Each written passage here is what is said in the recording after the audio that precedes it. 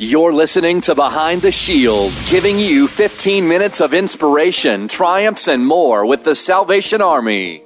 So Captain Ken Chapman here today with Fred Brown, who came through our Adult Rehabilitation Center, where our thrift stores come from. So you ask someone, what do you know about the Salvation Army? They're going to say one of two things. They have thrift stores or they ring bells at Christmas. And both of those are true. They're true. But the Salvation Army thrift store is a very unique place because if you donate something to the thrift store and it sells, 100% of that profit goes into the rehabilitation program. And here in Orlando, we have 110 beds off of West Colonial where men who are addicted to alcohol or any kind of substance abuse are able to get what they need to get their lives back on track. So Fred, this is Fred Brown who went through our program. Tell us about that, Fred. How did you end up at the ARC? What made you walk in those doors? What made me end up in the ARC was I was tired of jumping from job to job to job to job and everything like this. And then I heard about the ARC when I was staying at the men's shelter. I said, well, let's give it a try. I mean, there's got to be something good about it. Were you an alcoholic or were you dealing with drug abuse? I'm still an alcoholic. Okay. I've been sober 35 years. 35 years of sobriety. 35 years. That's amazing. Yes. Hallelujah. And I said, there has to be something. So I said, well, let's go up and give it a try. Everybody up at the ARC has a purpose.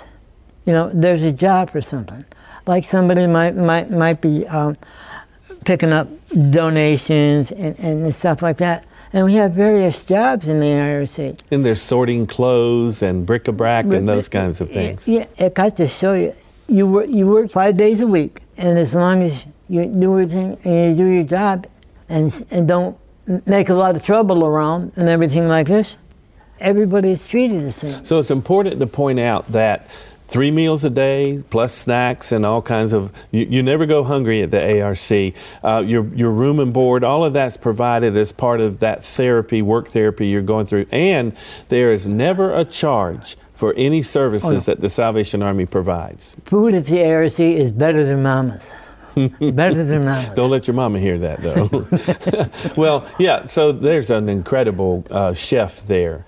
Chef Steve, who is just amazing.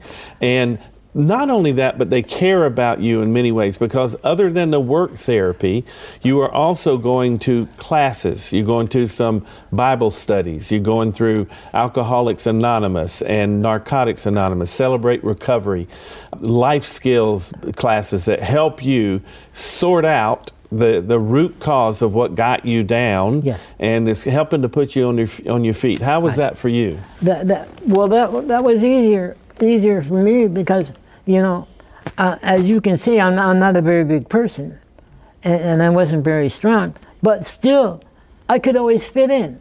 They found me a job that I could do, that I used to do. I used to sort hangers a lot.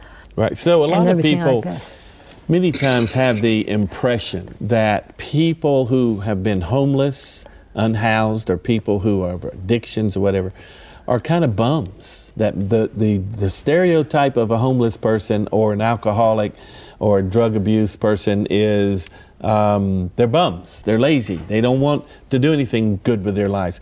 Well, I found it to be quite the opposite. So one of the things we try to do in the Salvation Army, particularly the Adult Rehabilitation Center, is to give people dignity. To let you know you were created in God's image. God doesn't make junk. We make poor decisions in our lives that pull us away from Him. And part of that program is to redirect your attention and focus that God loves you and cares for you. And the Salvation Army has personnel who have dedicated their lives to helping people. Did you feel that kind of environment when you were at the ARC? Oh, yes. Oh, yes. Everybody is important because everybody has a job to do. If you don't do your job or something like that, they can't maintain. And the other thing that the ARC attempts to do is some people come with, criminal background records, or they're in arrears in their child support. There's traffic tickets, they've lost their license or their ID.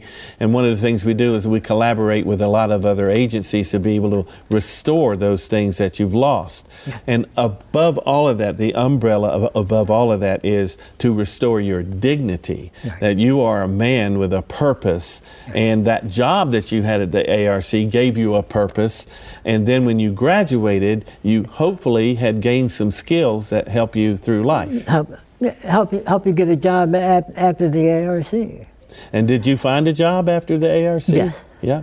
Yes. And were you productive in society then? Yes. Yeah. Yes. Makes a big difference in your life. I worked in Second Harvest. Yes, great. And so I worked in the kitchen at Second Harvest. So again, you're working with an agency that helps other people. Right. So that cycle kind of goes round and round. Right. Did you find the environment at the ARC to be loving and welcoming? Oh, yes. Now, we do have to show tough love sometimes. Oh, yes. Did you ever have to encounter any? Yes, and there's rules you have to follow. But like in life, there is rules you have to follow in life. Yes. To go through and make it. And just as long as you follow the rules and you do your job and everything like this, it's the best place in the world.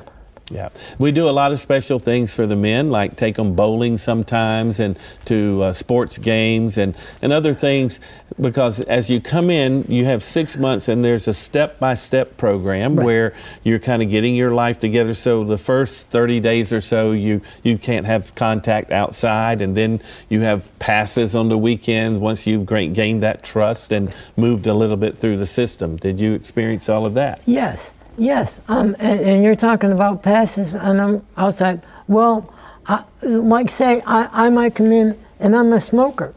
Well, they want you to stay there for 30 days. Well, how can I get my cigarettes if I'm not there for 30 days? Well, you have what you call a big brother. Your big brother goes after that for you. And sometimes a shoulder to cry on sometimes. Yes, yes. Everybody has them times. And that's important, because you're going to have some bad days. Oh, yes. You're going to have some days where you feel like, what have I gotten myself into? Or am I going to be able to do this for 6 months? And that big brother who's been through a lot of what you've already right. gone through is able to say, hey, Fred, I've been through this. You're going to make it. Yes. And it's just another step, just another day to get through it. Yes. Yes. So did you receive life skills and character building things that would help you? Yes, we did that during the week, Bible study and everything like that during the week. And you found that helpful in your recovery? Oh, yes. So you've been sober now for 35 years. 35 years. You know what a big accomplishment that is? Wow. That is a huge achievement in your life. Yeah. Because it's so easy. You know, guys will graduate from the ARC and they'll say, oh, just one beer won't hurt. Well, that one beer leads to another and another and another, and then before you know it, you're back where you started again. Right.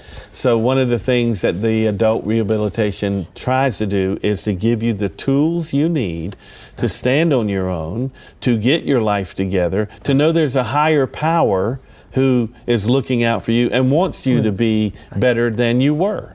Yeah. And I think that through that process, you have come through that. Would you agree that that happened in your life? Oh, yes. You had people in the Salvation Army who would put their arm around you and say, it's okay. Especially your big brother. And even when you failed, did they pick you up when you fell down? Oh, yes. That's what your big brother is for. Corporate living is difficult when you're living with a bunch of other men, okay? And everybody wants to have things their way, and sometimes you're in a room with 3 or 4 other guys and sharing bathrooms and things like that. Did you find that to be a difficult thing to go through? No. No, that wasn't difficult. You like the camaraderie and the fellowship. Right. How did you, when you left the ARC, how did your life change? I know you got a job. Yes. Where did you live after you left the ARC? First I went down to the men's shelter. The Salvation Army shelter. The Salvation Army shelter, and got a job from there. Okay. Was working my job. And where are you living now? I'm living in Catherine Booth Towers, which I waited 3.5 years because that's where I wanted to go. There's a waiting list for those towers, about 3 years. And so we have 8 acres right there at I-4 and West Colonial. And part of those 8 acres is the William Booth Towers and the Catherine Booth Towers, where people live based upon and pay rent based upon their Social Security. So your rent's pretty low. Yes. You get a lot of wraparound services, people who care for you. Many times we bring food boxes and things that we have, we share with you.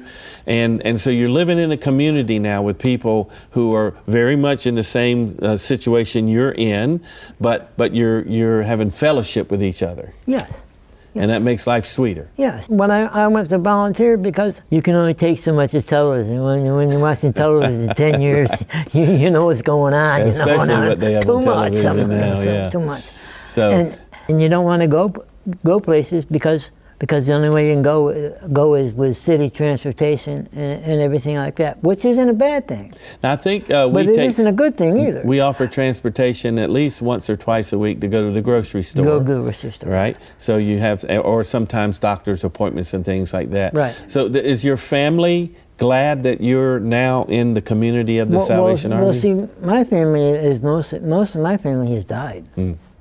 I mean, I had 5 brothers and 2 sisters, and there's only like the three brothers alive now.